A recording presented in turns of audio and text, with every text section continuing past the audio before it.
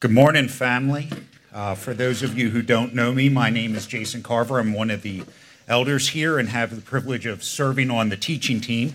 It is so awesome to be with you this morning. I'd just like to ask you to join me in a quick word of prayer as we dive into God's Word. We're continuing in the New Testament book of Hebrews, which I hope has been a joy and a challenge and encouragement to each of you thus far. So, Heavenly Father, we come before you as the one who is the grantor of our inheritance. And Father, I can't help but think of Peg as soon her faith will become sight, that inheritance that she has longed for is soon one that she will experience. But God, we know that as she experiences that in your presence, we're left with a hole.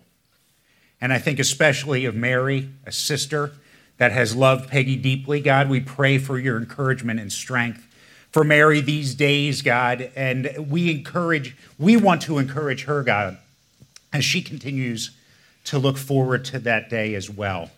And Lord, we thank you that that comes not because of anything we bring to the table, but it's because of what Christ did for us. And so we're thankful, Lord, that it is secure because of him.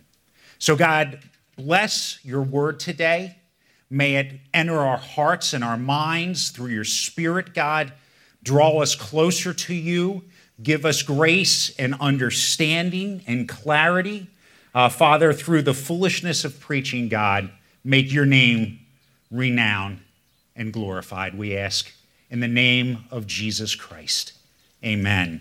So we've been in this New Testament series entitled Better Than, where we've been looking at the book of Hebrews. And this morning, we're going to look at a portion of chapter 9 and a portion of chapter 10. And as we do that, I was thinking, about 23 years ago, almost 23 years ago, there was a movie that came out in August of 1999 that wound up being the second highest grossing movie of that year.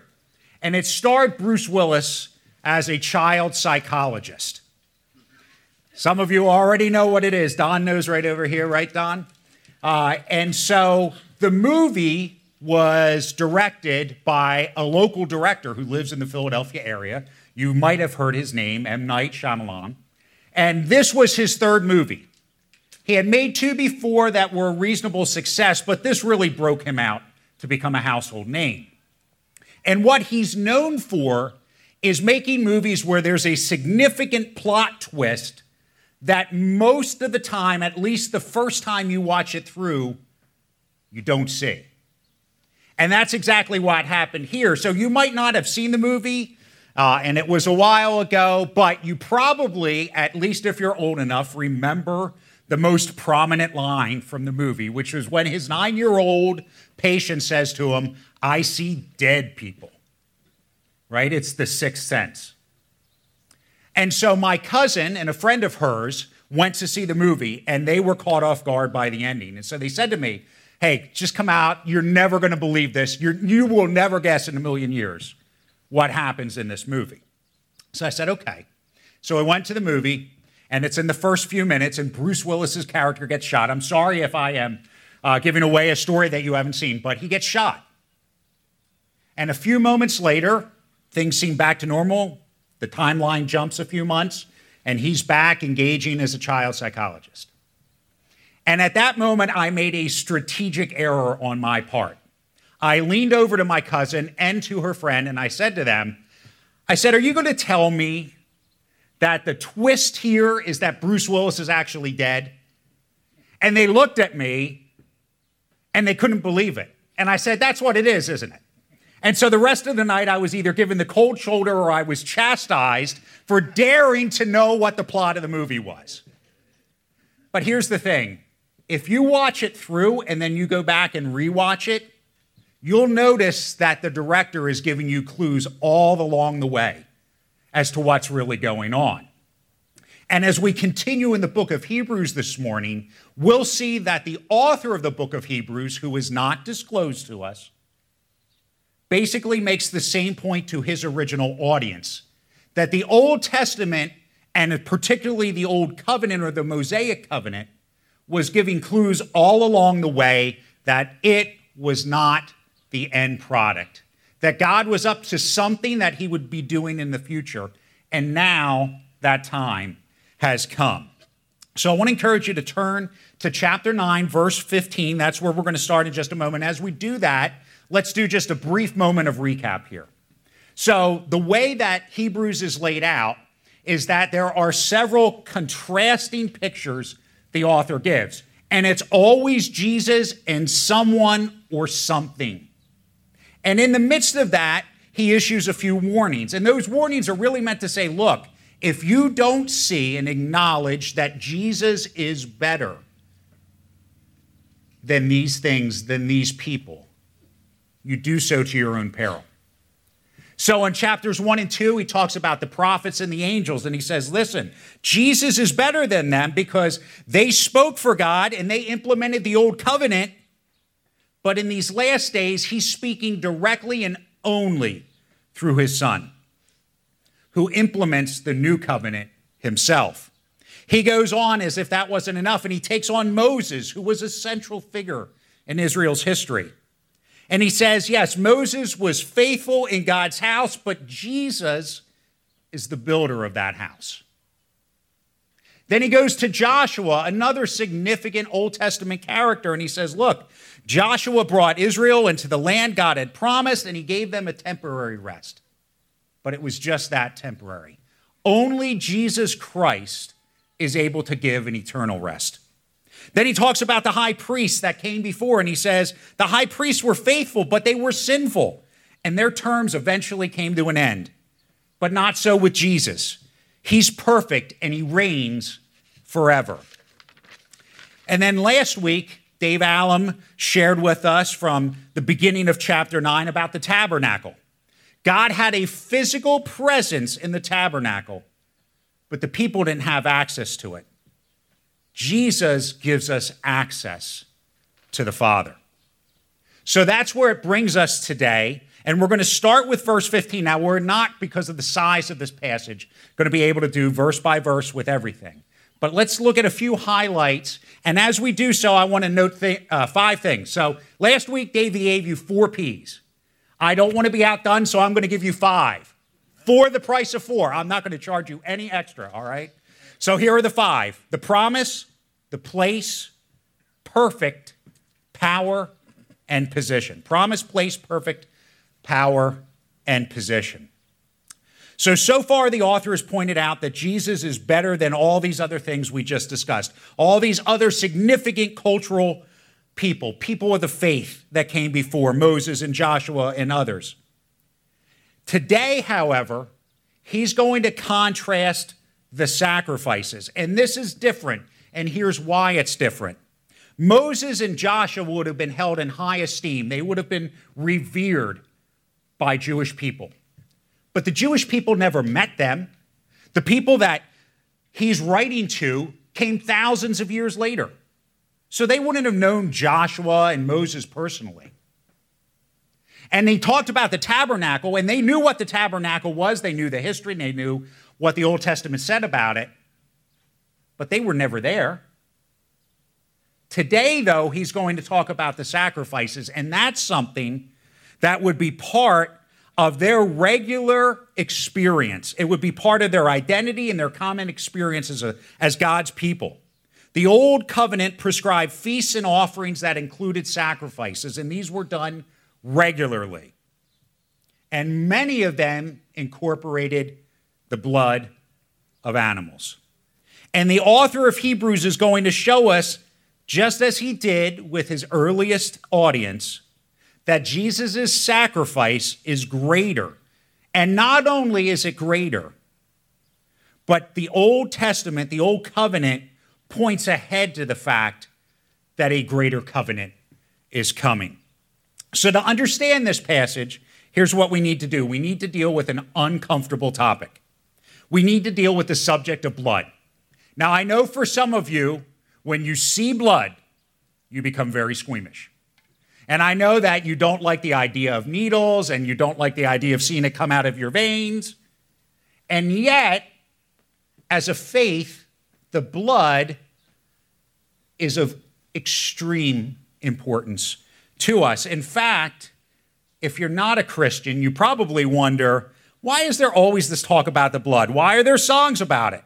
Isn't this a bit morbid and unnecessary to talk about? Well, here's why the blood is so central, and I'm going to give you a positive and a negative. On the positive side, it's because blood represents life. That's why murder is so heinous. Think about Cain and Abel, right? Cain slays his brother. And what does God say? He says, your brother's blood cried out to me. The life that was taken, represented by the blood, cried out. It's when, if you notice in the beginning of Genesis, God only gives people plants to eat. They were a vegetarian society, right? Meat in that case was not maybe murder, but close to it. But later on, even after the fall and even after the flood, when God says to Noah and his family that he's going to give animals to eat, he says, do not eat them with the blood still in them, because the blood represents life. In fact, even if you accidentally killed somebody, God made provision for that in something in the Old Testament called cities of refuge. And so Numbers and Deuteronomy and Joshua all note these.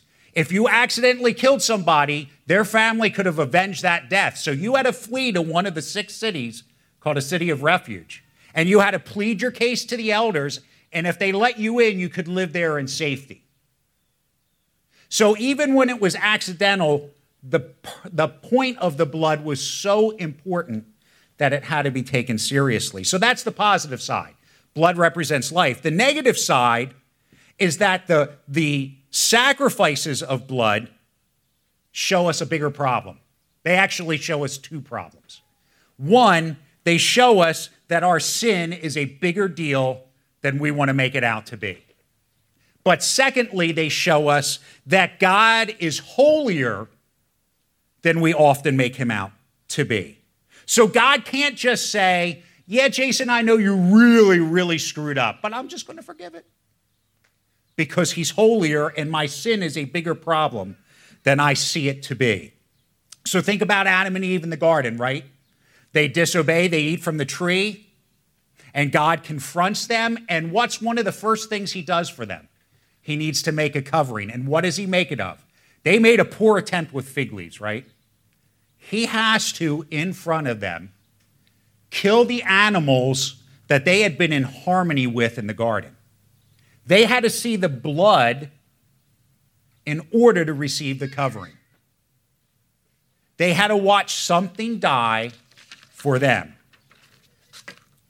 And then as we get through the rest of the law that Moses writes into Exodus and Leviticus and Numbers and then the retelling in Deuteronomy, we see that there's all these feasts and offerings that include sacrifice. And the greatest of these was the Day of Atonement, what we call Yom Kippur, where there was these animals that would be slaughtered.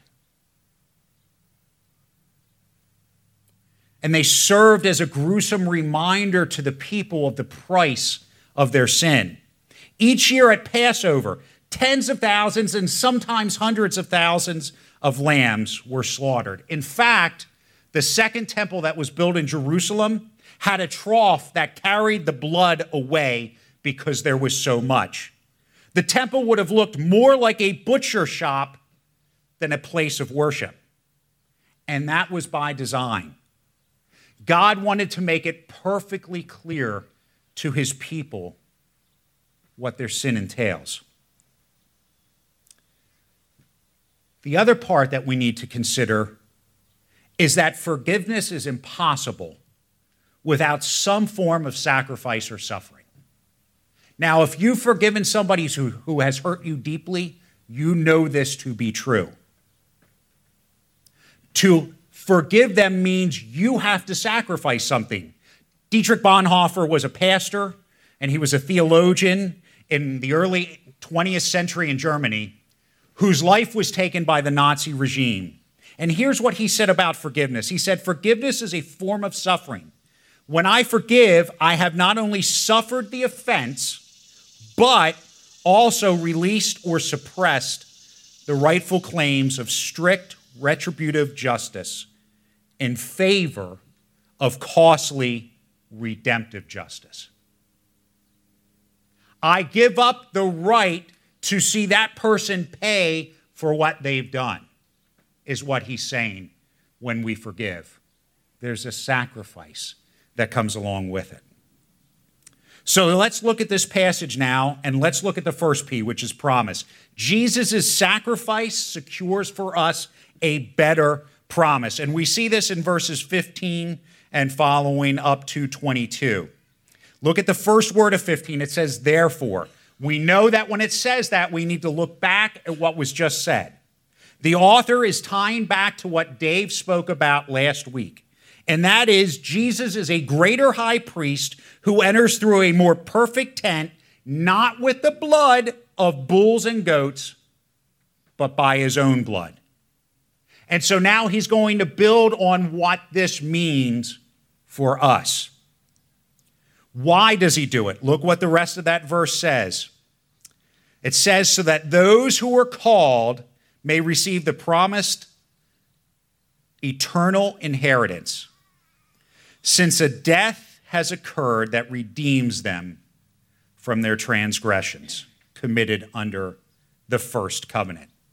So he says the reason that Jesus did what he did, the reason he's the better high priest, the reason he enters a better temple, the reason that his blood is better is because he's making a promise. He's making a promise of an inheritance. And that's what exactly follows in verses 16 and 17. He says, now here's kind of a play on words. He says, a will, which is the same word in the Greek for covenant.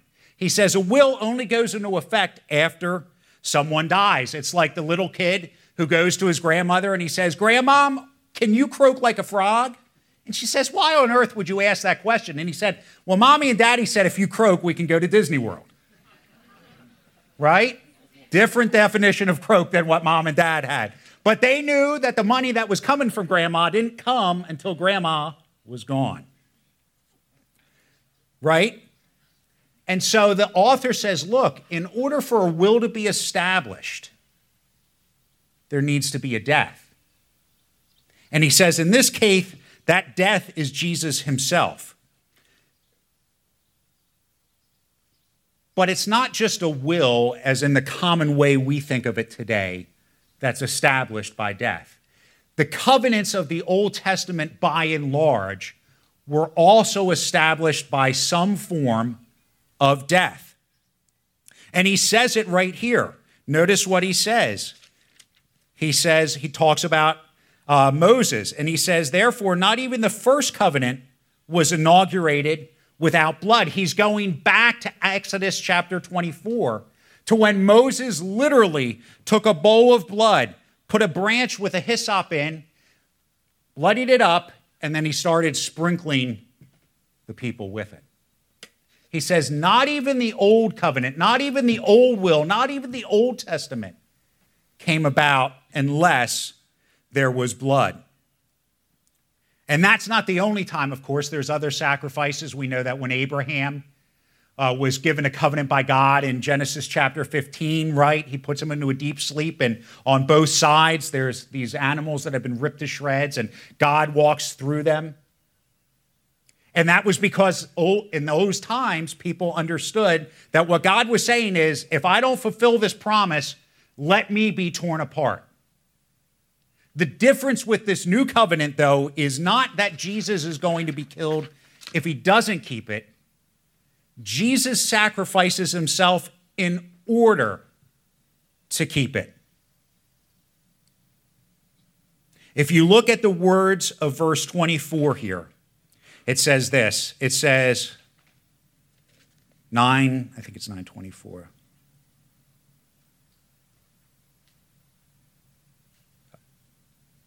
No, I'm sorry, 9:20. This is the blood of the covenant that God commanded for you. He's going back again to Exodus 24, and he's saying, this is what Moses said. Now, if you listen to those words, they should sound familiar to you, because Jesus says something almost identical at the end of his earthly life before he goes to the cross. And that can be found in Matthew 26:28. But he doesn't say this is the blood of the covenant. What does he say? This is my blood of the covenant. He personalizes it. It's not the blood of an animal that's given, it's his own. And it's not only by the blood that the promise of inheritance can be secured, because there is no inheritance without forgiveness of sins. And look what the author says here, verse 22. Indeed, under the law, almost everything is purified with blood, and without the shedding of blood, there is no forgiveness of sin. So even under the old covenant, it was understood that blood would need to be shed in order for the promise to be fulfilled. See, but here's the difference. The old covenant had some wonderful promises associated to it, but those promises were generally either conditional and never became permanent, like Israel received land,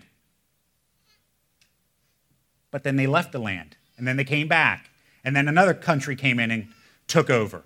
And now even today, the Israel that exists today is not the same borders that God had promised his people back at the beginning of the Bible. But the covenant that Jesus is going to establish is going to be a permanent one. And that's why Peter in 1 Peter says this, "Blessed be the God and Father of our Lord Jesus Christ, according to his great mercy. He has caused us to be born again to a living hope through the resurrection of Jesus Christ from the dead, to an inheritance that is imperishable, undefiled, and unfading, kept in heaven for you, who by God's power are being guarded through faith for a salvation ready to be revealed in the last time." Jesus' sacrifice is better because it allows him to offer a better promise based on a better covenant. The promise is better because the inheritance itself is better. What is the inheritance? It's not a place, and it's not a thing. The inheritance is Jesus himself. The forgiveness we receive allows us to be in relationship with him forever. So, his sacrifice gives us a better promise. Secondly, it opens up a better place. Look as the story continues now with verse 23. Thus it was necessary for the copies of the heavenly things to be purified with these rites, but the heavenly things themselves with better sacrifices than these. Last week, Dave Allen had said what was inside the tabernacle, right? He went into detail about it, how there was an outside entrance and then another inside door, and then the Holy of Holies, right? And yet, think about it. God's presence dwelt with his people, and yet they couldn't fully access it. There was only one person who on one day of the year could enter the Holy of Holies, and that was after sacrifices were made and he himself was cleansed for his sins. Right? It's sort of like my neighbor. I have a neighbor a couple of streets away who I walk by his place every now and then, and he's got this huge fence, and all the fence are all these messages basically saying, keep out. One of them says, do you believe in eternity? Jump the fence and find out. Right? No, you have no access to this place. And that's exactly what the people of the Old Testament were experiencing. God's presence dwelt physically in the Holy of Holies. And yet they couldn't access that. The priest and the high priest could, in part, and just the high priest for the Holy of Holies once a year. And so here the author of Hebrews is saying, listen, remember those things were just a copy. They're not even the real thing. So what needs to happen in order for the real thing to become accessible? Jesus isn't going to enter an earthly temple and cleanse it with his blood. Rather, he enters heaven itself. He doesn't go for the copy, he goes for the original. Now, sometime I would encourage you, maybe write it down, go to Revelation chapter 4. And you'll see in there what the heavenly throne room is like. And if you compare it and contrast it to the earthly tabernacle, you see that with the earthly tabernacle, the door was closed, but the heavenly one is open. You'll see with the earthly tabernacle that there was a mercy seat that functioned as God's throne in the tabernacle. But in heaven, there's an actual throne that he himself sits on. You'll see that on the earthly tabernacle, there's statues of gold of the cherubim, but in the heavenly throne room, the actual creatures themselves are at the throne. So why does Jesus enter heaven? Look what it says in verse 24, and this is crucial. For Jesus has entered not into holy places made with hands, which again he says are copies of the true things, but into heaven itself, now to appear in the presence of God on your behalf. Jesus enters with a specific purpose. He enters on our behalf. He says for Jim, and he says for Al, and he says for Penny, and he says for all of us, Father, I've paid the price for them. I want them to be where I am with you. He opens a better place for us because he does it with his own blood.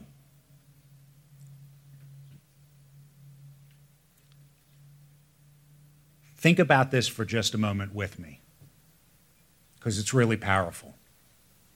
If God were to reject you as a follower of Jesus Christ, the only way that could happen is if he rejected Jesus himself. He would have to spurn Christ's sacrifice on our behalf to say no to us if we believed in that finished work and placed our faith in Jesus Christ and what he did.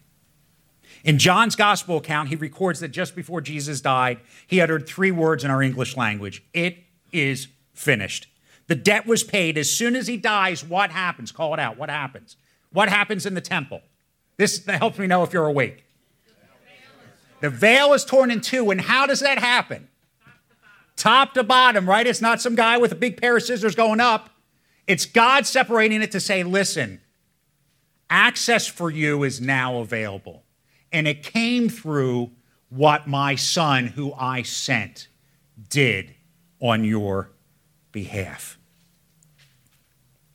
Jesus' sacrifice is better because it grants us permanent access into God's presence. In fact, the very first verse of next week's message deals with that, and I just want to read it. Therefore, brothers, since we have confidence to enter the holy places by the blood of Jesus. See, it doesn't say you can sneak your way in. It says you can have confidence, not because of who you are or what you've done, but because of who Jesus is and what he's done. So there's a promise, there's a place. Thirdly, Jesus' sacrifice is perfect. Verse 23 talked about the need for a better sacrifice. Now, verses 25 and following are going to show us there was one. When the high priest entered the Holy of Holies on the Day of Atonement, he did so not with his own blood, right? If you look at Leviticus chapter 16, it goes through the entire Day of Atonement, has its own chapter in Leviticus 16. And it goes through all the details of what need to be done by the high priest that day. He enters, he has to make a sacrifice for himself and for his family and his house because he's a sinner. And then there have to be sacrifices for the people as a reminder of their sinfulness and that God had to do something to deal with it. The mercy seat itself would be sprinkled with blood, but it would be the blood of animals. And those animals had no choice, right? It wasn't like Billy the goat went in and said, Jason really needs help today. I've lived a good life. I'm going to give myself up for him. Right? No, he's carried in, has no idea what's about to happen, and then out comes a knife. Jesus knows everything that is going to happen, and he still goes. Because only his blood is given both willingly and without sin. Only his blood. The blood of one person, God and man.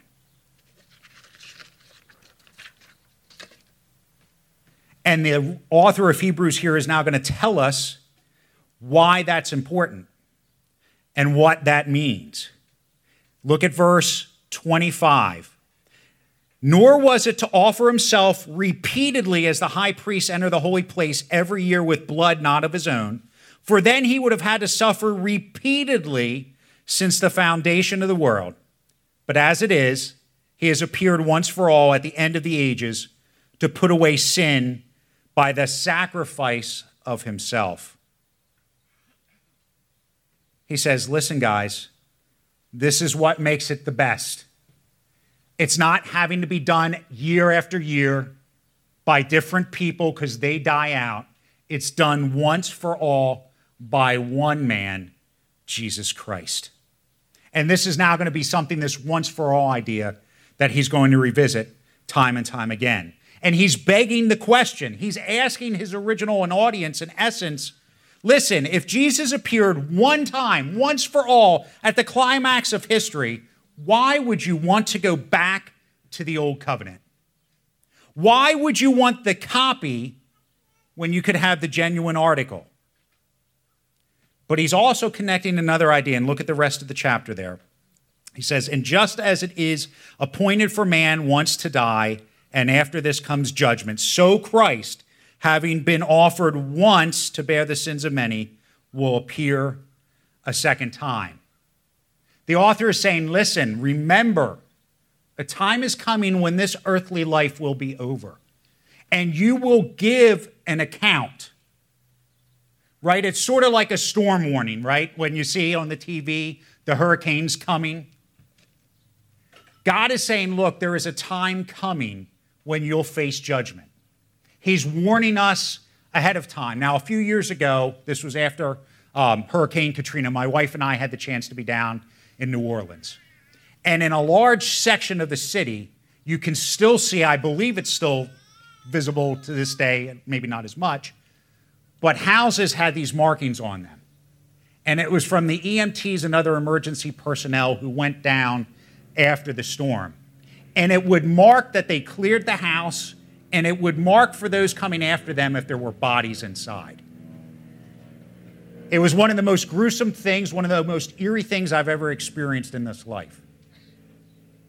But for some of those folks, they might have had valid reasons that they were not able to get out. But we know time and time again when these storms come, for a lot of folks, they're like, I've made it through all the others. It's no big deal. And yet, for a lot of them that day, it was a big deal. And just like there were warnings that were given to them before the storm made landfall, God, through his word, is giving a warning to us, and we need to heed it. That there's a day coming where we will give an account. Now, in his letter to the church in Rome, the Apostle Paul says this, and this is why, we can't just dwell on the bad news, but we need to hear it. But listen to the good news. In chapter 5 of Romans, here's what Paul says, for while we were still weak at the right time, Christ died for the ungodly.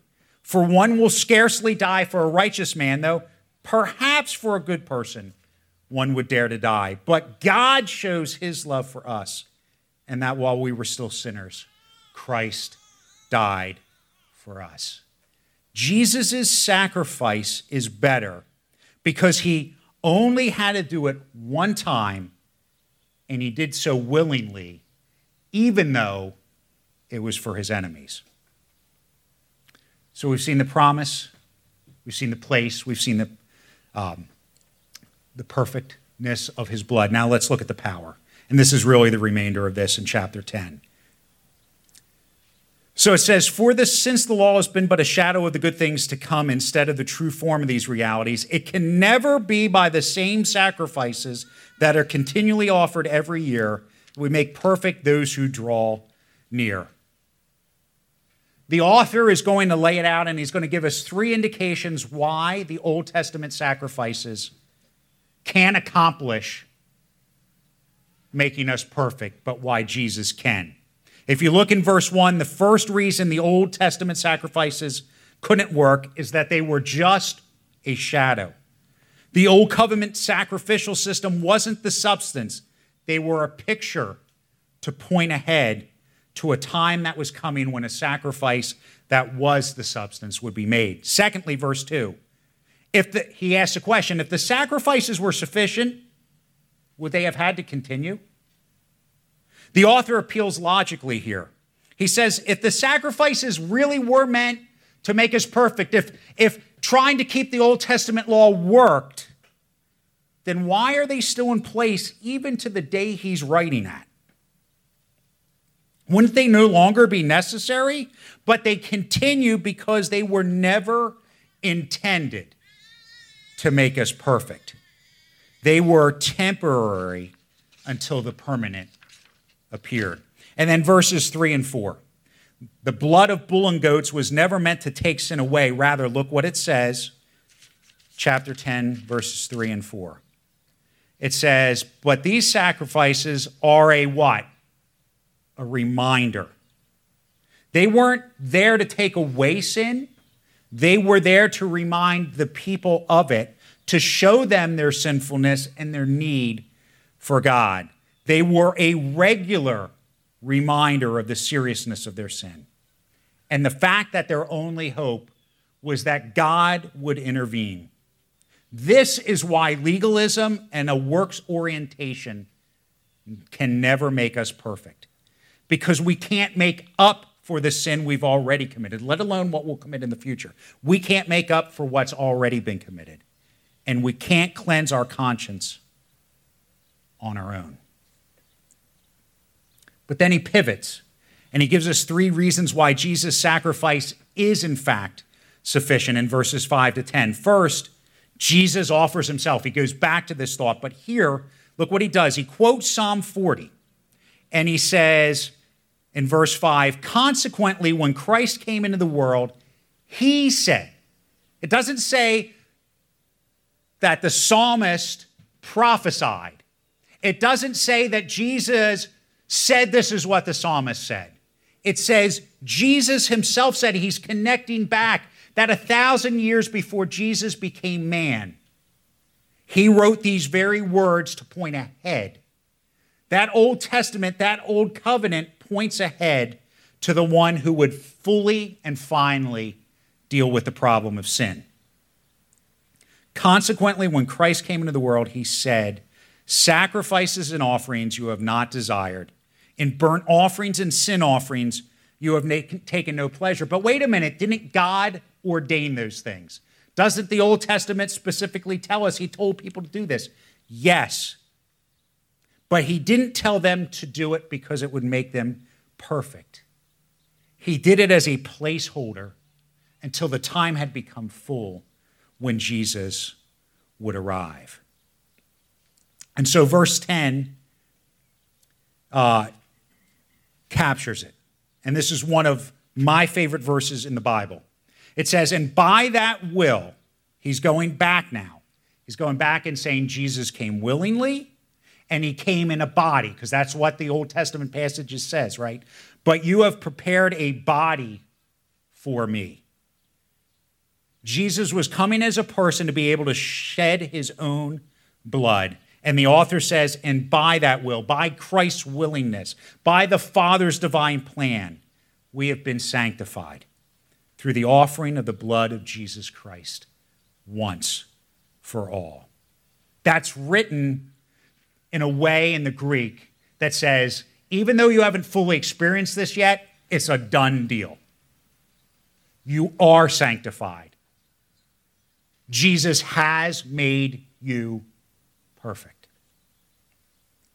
So Jesus offers himself. Secondly, verses 11 to 14, he sat down. Now, if you've ever seen a picture of the tabernacle or a diagram of what's inside of it, or if you listened to Dave last week, you will notice one thing that's never mentioned, never pictured, is a chair. And that's because for the priests, their work never ended. They never sat down because they had to continually make sacrifices. Over and over again. Sacrifices that the author of Hebrews says never takes away sin. But Jesus, it says, sat down. It's first an indicator that his work is complete. But secondly, look where he's seated. He's seated at the right hand of God. He's seated in a place of power and of authority. He has the ability to say, my sacrifice was in fact enough for Jason. My sacrifice was enough for Desmond. My sacrifice was enough for Judy. He has that authority. He's completed the work, and he sits at the right hand of the Father. Thirdly, in verse 17, it says that the Holy Spirit bears witness. He bears witness that what Christ did was the full and final act. And he quotes here now Jeremiah 31, and he says, this is the covenant that I will make with them. So he's looking forward at that time when Jeremiah is writing. After those days, declares the Lord, I will put my laws on their hearts and write them on their minds. And I will remember their sins and their lawless deeds no more. In Galatians 3:24, Paul captures what the author of Hebrews is doing here. Because here's what he says. He says that the law, the Old Testament covenant, was a guardian. It was put in place until Jesus himself would come, and then we could be fully justified by faith. Jesus' sacrifice is better because it doesn't just point to our need for a Savior, but it shows us that one has in fact been provided. And lastly, Jesus' sacrifice changes our position. Verses 14 to 18, looking back at those again. Now here's where it talks about the Spirit testifying. These verses show us a change has taken place because of the sacrifice. The old covenant showed us that our guilt was not removed. The new covenant shows us that in fact it is. It offers us both forgiveness, and it tells us that God is going to write his law on our hearts and on our minds. The Old Testament shows us we need a Savior, that old covenant. The new covenant shows us we have one. And that's what Paul says in Colossians. He reminds us that it's through the work of Jesus Christ that we're transferred from the domain of darkness into the kingdom of his beloved Son. Jesus' sacrifice is better because it changes our position from being enemies who are separated from him because of our sin to children who are in relationship with the Father because of what Jesus has done for us. Now here's the conclusion. I'm actually going to throw in a sixth P for our benefit. Hopefully it will be for our benefit. And that P is for the word plea. It's easy to think of Jesus just as the Lamb, who's meek and lowly.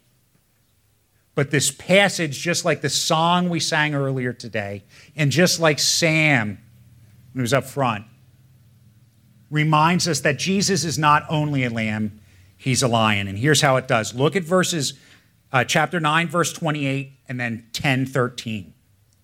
In 9:28, it says, so Christ, having been offered once to bear the sins of many, will appear a second time, not to deal with sin, but to save those who are eagerly waiting for him. Chapter 10, verse 13 says, but when Christ had offered for all time a single sacrifice for sins, he sat down at the right hand of God, verse 13, waiting from that time until his enemies should be made a footstool for his feet.